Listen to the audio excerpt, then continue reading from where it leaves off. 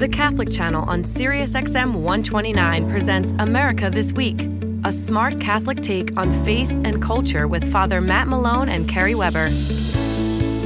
Good day. You're listening to America This Week, a smart Catholic take on faith and culture. I am Carrie Weber, executive editor for America Magazine. And I'm Kevin Clark, chief correspondent, sitting in for Father Matt Malone today. And each week we offer you the news and analysis from the intersection of the church and the world gathered by our team at America Magazine. And we have an all-American team today. We have Colleen Dully here with us, one of our producers on the show. Mm-hmm. Well, assistant producer. You're producer worthy. Thank not you. this show. Our video programs that we do and our own audio programs at America. Inside the Vatican, our wonderful podcast. Colleen wears many hats under the title of assistant producer, apparently not regular producer. Yes. But it's and we're glad to have you on the show. Thanks. And later in the program, we will be speaking with another of our colleagues, Olga Segura, who will be talking about her article that was recently published for in line with Black History Month, but is relevant and has been relevant for some time now, about the Catholic Church and Black Lives Matter and what each can learn from the other. So Olga, welcome to the show. Thank you guys for having me on.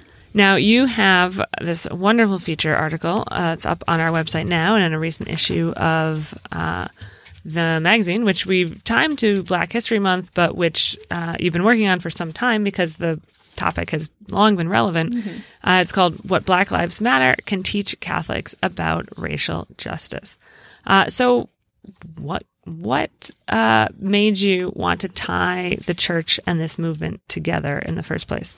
I think what inspired me to kind of write this piece was I've attended a lot of these marches since the Black Lives Matter movement was born in 2013. And then as I was, talking to people within the movement and then kind of thinking about the church's role in the ways that the church has talked about race, I thought to myself, there has to be some way that these communities have to be in dialogue with each other, because you have a lot of young people who are running this movement, really talking about race in a profound way. But then you also kind of have the church who has a history, like, you guys just talked about Dan Berrigan. We have this history of activism and organization, but why haven't these movements entered into dialogue with one another? And then, especially last year, when the bishops formed the ad hoc committee against racism and then announced that they would be writing this letter, which came out in the fall of 2018. I'm sorry, the committee was formed in 2017 and the letter came out in 2018. One of the things that happened in Florida was that a lot of young Black Catholics told bishops that were gathered at the meeting in the summer that formed the committee was like, you guys have to engage with this movement and you have to start taking it seriously because it's something it's an organization that's being led by young people like us. So I wanted to kind of just see how the movement and the church were in dialogue with each other and just talk to Black Catholics about their thoughts about the church and the Black Lives Matter movement. That makes a lot of sense. Yeah, it's like one of the most comprehensive pieces I've ever seen about Thank you. Black Catholics and their views on this.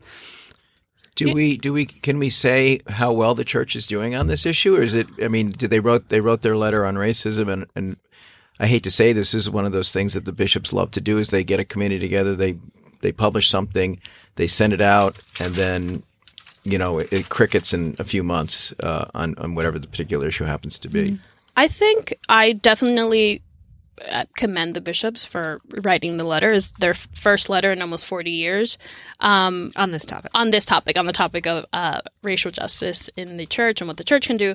But I think, and this is something that a lot of the Black Catholics I spoke with expressed also, it's not enough. A lot of them were frustrated, one, because they announced this committee and then said, we're going to come out with this letter almost a year later. And there was no kind of transparency. No one knew what the bishops were doing. No one knew who the bishops had talked with.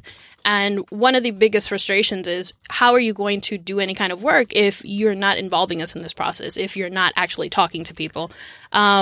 But I do think that one thing I did appreciate coming out of the fall was that they did provide people with resources. They provided people with, resources to talk to kids in school about race, resources to talk to people in parishes about race. So it's not as if they're not giving us the tools to talk about race in America. It's just getting it out there. They're kind of having a problem doing that part. Right. Well, and so, it's interesting because at a certain stage, like the individual bishop's not going to go to every parish and say, like, okay, everyone gather around me. I'm going to tell you about race. Right. Mm-hmm. Like, it's up to, it's got to be like a groundswelling, like a grassroots effort as well. Like, everyday Catholics have to be a part of this. It can't just be like, well, the bishop told me I shouldn't be racist, so I guess I won't be racist. Like the interesting thing, when in interviews with a lot of people that you spoke with, like, I think I got the sense that a lot of people saw the document as kind of like a primer, like a first step for a lot of people, and a lot of people who are really into the involved in activism around racial justice were beyond that already. So they were maybe hoping for more. Do you think it serves as a better document for people who maybe have been less involved in this issue, that they need to start from like a place that's a little bit, I don't know, quote unquote, behind where some of the activists are? Yeah, definitely. I think for people who have been talking about this, for people who have been involved in this kind of activism for years, they were disappointed by the letter. They thought that the letter didn't go far enough. They thought that the tone of the letter wasn't explicit enough, and they really wanted people to. I spoke to one woman who said that she felt that the bishops were holding the hands of white Catholics because they wanted to make sure they didn't offend anyone. And I think if you are someone who has never engaged in this kind of conversation, if you are someone who is very uncomfortable with just kind of acknowledging your own privilege and acknowledging the ways that you've benefited from it, I think the letter is a good step. But I think I'm afraid that what's going to happen is a lot of people are going to read the letter and say, oh, okay, yeah, sure, I acknowledge this, and that's it, And I think that, again, is where I'm like, okay, bishops, well, what are you going to do? You created this letter that's very much for a specific audience. I think it's very much written for white Catholics, white Christians in mind. So then how are you going to challenge them further, Right. It seems like with these documents, the church is often willing to go up to a certain point, but then once it gets to the point where you have to start challenging, especially white Catholics to, to, challenge their own privilege and maybe examine how they're benefiting from it, and also, try to see what they can do to give some of that privilege up. That is a point that it seems like we see the church run up against a wall with. They're not usually willing to make that step. Yeah. I mean, this is, that's on any number of issues, on wealth, affluence, right, poverty. Right. And I'm thinking, this is probably a stereotype. I'm raised in New York. I come from a family of cops and firemen. So many police officers, at least here in the Northeast, I presume in other parts of the country, St. Louis, Ferguson, perhaps, where we had so many problems, are Catholic. They're Irish and Italian and German descent Catholic. So it does seem like the church is in a pivotal role, or could be if it wanted to, where it could mediate, because it has tendrils in both communities. It has parishes that are peopled with Catholic cops, and African American parishes that are people feel that this movement needs more attention. And I don't know if that's happening, but it seems like it ought. There's a movement in St. Louis, out of St. Louis University, where they recognize this exact thing. It was just starting the last time I checked in on it, but yeah, they noticed that a lot of these cops are of Irish and Italian descent, and that's why I didn't want to say it's stereotype. But civil service was a pretty easy way out of poverty. Yeah, and they started like a dialogue and awareness training program. That was just getting started when I last checked in on it, which was, I guess, in May of last year. I don't know, Olga, you helped me with that article. Yeah. And honestly, I think when people ask me, well, what do you think how do you think that the Catholic Church can help the Black Lives Matter movement? And I think that's it, right? I think that right now you have the communities you have communities in this country that are very distrustful of police departments, and for very valid reasons. But, we can't completely abolish these systems that we have. So how do you get them to work together, And Black Lives Matter has resources for that. They have tools where, here's how you combat police violence. Here's how you address issues of police brutality. But the church can step in and just be like, okay, how do we help these communities enter in dialogue with each other? And I think that a lot of the people I spoke with are hopeful that that can happen. But again, it's going to require for the church to actually take it seriously, not just say, okay, we're going to write a letter and hope that Catholics across the country just do the work themselves. Do you get the sense, Olga, that the Black Lives Matter movement wants the church to be a part of this conversation? That is there any resistance from the movement for, any element of sort of faith to be incorporated in it? Or is it, since the church is coming from a place of power, does that change sort of the way that they would prefer it to be entered into that conversation? I think that they definitely, I spoke to Alicia Garza, and she's one of the co-creators of the movement. And I think she definitely expressed wanting there to be a place for all kind of faith systems, the church, whether it's Christian or not. She's definitely open to that. But I think, and you see this on both sides, there's a complete misunderstanding of what the other side represents. I think people within the movement have an idea of the church that they might see on CNN or in the New York Times and don't really have a deeper understanding of how, the church has a history with activism. Catholic social teaching calls us to care about these things.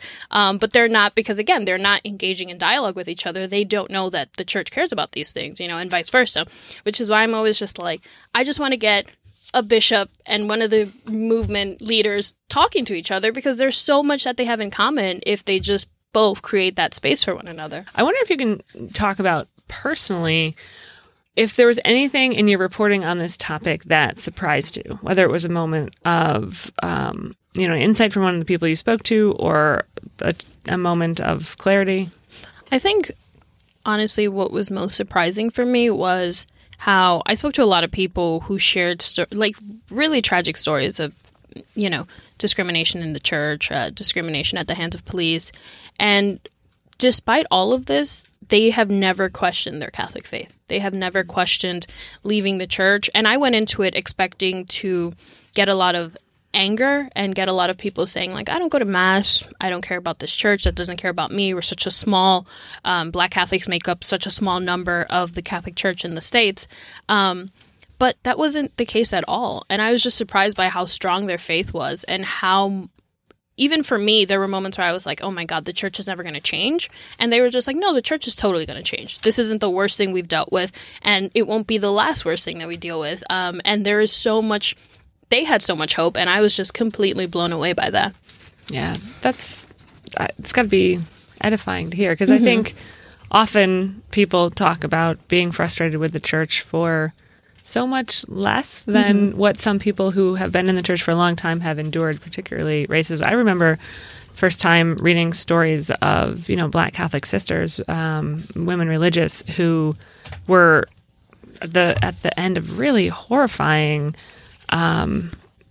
examples of racism and prejudice in their own communities, like people that they specifically joined as a part of the church and who stayed faithful to the church and even their order through all of that. It's a really powerful example of our faith that people can learn from no matter what their backgrounds. Now, Olga, are people this movement was born out of the death of Michael Brown in Ferguson and a few other very notorious police shootings. In that, it seemed like a very compressed time frame. So suddenly these things started happening. And presumably they were happening all along, and they're just sort of out of the public eye. So I know that local Catholic pastors encourage people to get involved in protests.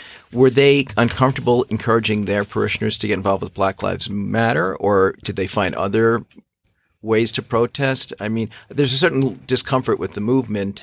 I'd say it's fair to say among white anybody. There's the All Lives Matter pushback was one of the first things that sort of hit the media landscape in the aftermath. So is this something that pastors are willing to say, you know what, we should encourage our members of this parish to get involved in Black Lives Matter, or do they feel they need to find a different way to protest the same thing? Got it. Before I go back, I just want to clarify. The movement itself was born out of the shooting death of Trayvon Martin in 2013, but it really was galvanized more by Ferguson, which the death of Michael Brown happened a year later. And there's actually dispute in the activist community about that. But I think the creators say that the shooting death of Trayvon Martin was really sparked go back this. even further to the Florida shooting. But I think from the people I talked to, especially the people who were in Ferguson, who were in parishes in Ferguson at the time that all of the protests were happening following the shooting death of Michael Brown, they said that in their communities, people were open to going to protests and people were much more comfortable talking about it. I was surprised too. One of the students I talked to who is from the area said that her church was involved and Was she at Our Lady of Guadalupe? Yes. Cool. So her church was involved. Her pastor was out in the streets, and she said fellow white parishioners were out there. So I think at the local level, especially if you have communities that are not just 100% white communities, there are Black Catholics in it. I think at the local level, you do find pastors and parishioners who are willing to engage with leaders in the movement and with protests of the movement as well. Well, and you talked to some of them in this piece. Felix Cepeda, who is a Catholic activist. Can you tell me a little bit about his story? Yeah, sure. So Felix Cepeda is a 38-year-old Dominican Catholic, and he has a history of activism. He's been involved in various social justice movements. He's very explicit about immigration, calling bishops and other Catholics to get involved in immigration. He's big on sanctuary churches. Right? He is. He made news for calling out churches in New York City, saying that they should all become sanctuary spaces for undocumented immigrants in New York. And he's been involved in Black Lives Matter for a few years. And one of the things that was most profound about him was that he says that he wouldn't have his activism without his faith. And that because of Catholicism, because of, Catholic spaces were the first spaces that his family felt safe in when they moved to New York City, he can't separate his faith from activism. And he's just always like, we are called to be more because it's just a part of our faith. He never even questioned getting involved in any kind of movement because he says it's what we are called to do as Catholics. So he was definitely one of the most fascinating people that I spoke with. Yeah, he sees it as, it's not like a tension like, oh, is it the Catholic Church or is it Black Lives Matter? He sees that overlap, that sense of shared commitment to justice. Right. No, that makes a lot of sense. Did you speak to anyone who didn't feel like there was a compatibility there? That felt like, that there were any methods that of one or the other that sort of would exclude them from being in relationship to each other? I did. I think a lot of that, some of these interviews didn't make it into the piece, but I think a lot of the people were, a few of the Black Catholics I spoke with had an idea of the movement that was, this is a very anti-white movement. This is a very violent anti-cop movement. And as Catholics, we can't support this movement. And even some of the religious people that I spoke with were kind of like, I don't really understand the movement, so I don't feel comfortable saying that the church should get involved in this movement. But I think a lot of that, again, has to do with the fact that the church and this organization are not in dialogue with each other. I think that any tension that I saw from either side was because there was a complete misunderstanding of what the other side represented. So I did talk to a few people that were very hesitant to just say, the church should get involved in this organization, or this organization should try to talk to the church. Is there a sort of a self-fulfilling prophecy at work? It seems to me a lot of the way Black Lives Matter is defined is sort of from above, from like a media perspective, and it's a sort of a decentralized, to say that there's no like office of Black Lives Matter that's coordinating everything around the country. So it's sort of a local, as I understand it, a localized movement. So each expression of it around the country is going to be somewhat different. But we have, the way we think, and we like to think in very specific black and white patterns in life, and there's a monolithic understanding that the media has sort of promulgated over the last couple of years about what Black Lives Matter is. Is that hurting its ability to do that sort of outreach or create that dialogue with local Catholic parishes or communities? I think in a way, yes. I think that you do see that a lot of, and I think this is not just with the Black Lives Matter movement. I think we saw this with movements like the Occupy movement or the Me Too movement. I think that we are just now learning that in the 21st century, these movements are not as monolithic as movements of, the civil rights movement or other movements. But I think that is a part of what gives it its power. I think that there are the fact that, yes, there isn't one office. There's still guiding goals and principles that the organization shares with every chapter, not just in the United States, but in the entire world. Mm-hmm. And every chapter that I've spoken to, whether it's a chapter out in California or a chapter in upstate New York, they all abide by these rules. And I think the media hasn't, and I'm not saying all media, but a lot of the mainstream media that we see that feed into this kind of false idea of what this movement represents, it's because they want to just think about it as this one kind of big organization, and you can't. I just think that's just the nature of movements in 2019. But I think that if you just do basic, like go to their website, there are literally goals that each single chapter in this organization follows. And I think that could help kind of refute a lot of the negative. Well, it's interesting because although there are a great number of sort of organizational differences, obviously, it's sort of like if you went to one Catholic parish, you might get a very different sense of what Catholicism is than if you went to a different Catholic parish. Mm-hmm. So it could be that like a certain kind of Catholic parish and a certain kind of Black Lives Matter are somewhat at odds, and and other versions of these groups are obviously able to see those overlaps much more clearly. So it's interesting because with a large sort of unstructured organization, you can't control exactly the tone and the flavor of each group. It's similar with the Catholic worker movement. Yeah, that's exactly what I was thinking. If you go to a Catholic worker in one city, it could be very different than a Catholic worker in another city. Totally. I mean, and that's specifically because it's anarchistic. And so there purposely is nobody overseeing it, but they do have those same values that they're supposed to be all abiding by. But it makes it, I mean, it's sort of just the nature of life, that it's a little bit messy, right? When you have actual people in their own opinions and the way in which we live these things out. Because that's something that whenever I talk to people who are like, well, the Black Lives Matter movement isn't perfect. And I'm like, yeah, nothing is perfect. Anything that involves human beings is going to be flawed.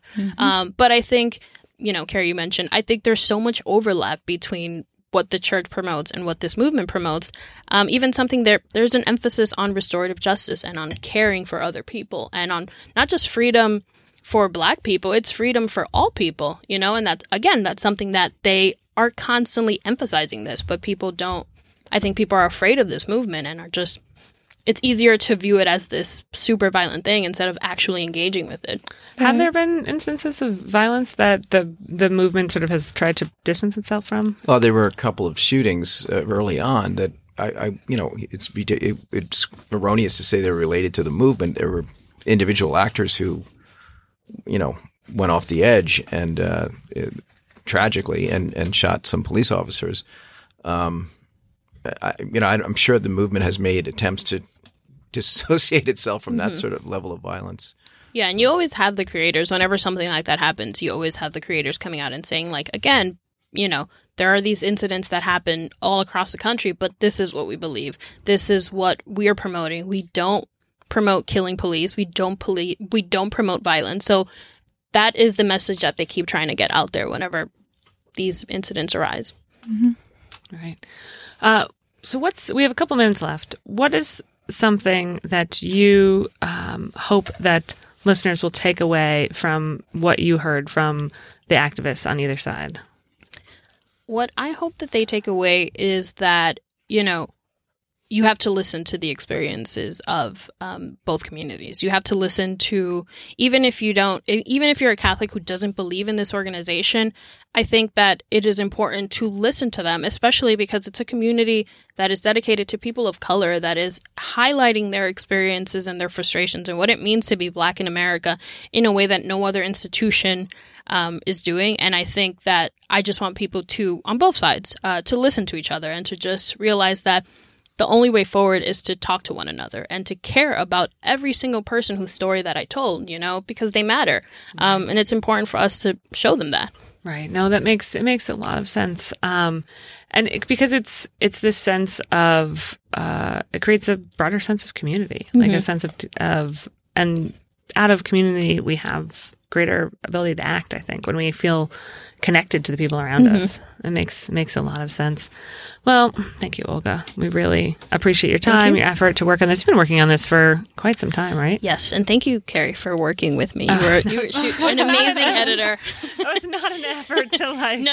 I just want to go on record saying that because... Yeah, it was a long process, and you encouraged and believed in me. So thank you. That's the power of community, right? And I think, when you're talking about listening, it's to each other. It's that element of like, even if the two sides don't necessarily agree on the exact method of how to do this now, they hopefully have an end goal in mind. And when you have like a joint goal, I think there's a better chance that you can get there rather than sort of disagreeing on Agreed. That issue. Well, now, what is there an official Black Lives Matter website where people can learn more and read some of those things, or is that? Yes, there's the blacklivesmatter.com or blacklivesmatter.org. I don't know what it is, but Black Lives Matter is in the name, and you can read up everything there.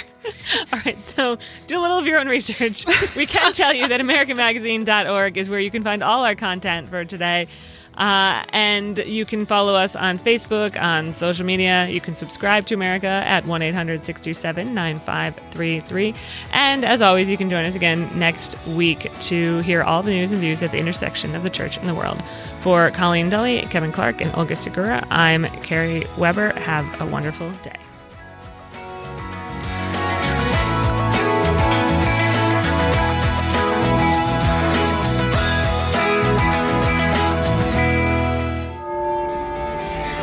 You're listening to the Catholic Channel, Sirius XM 129.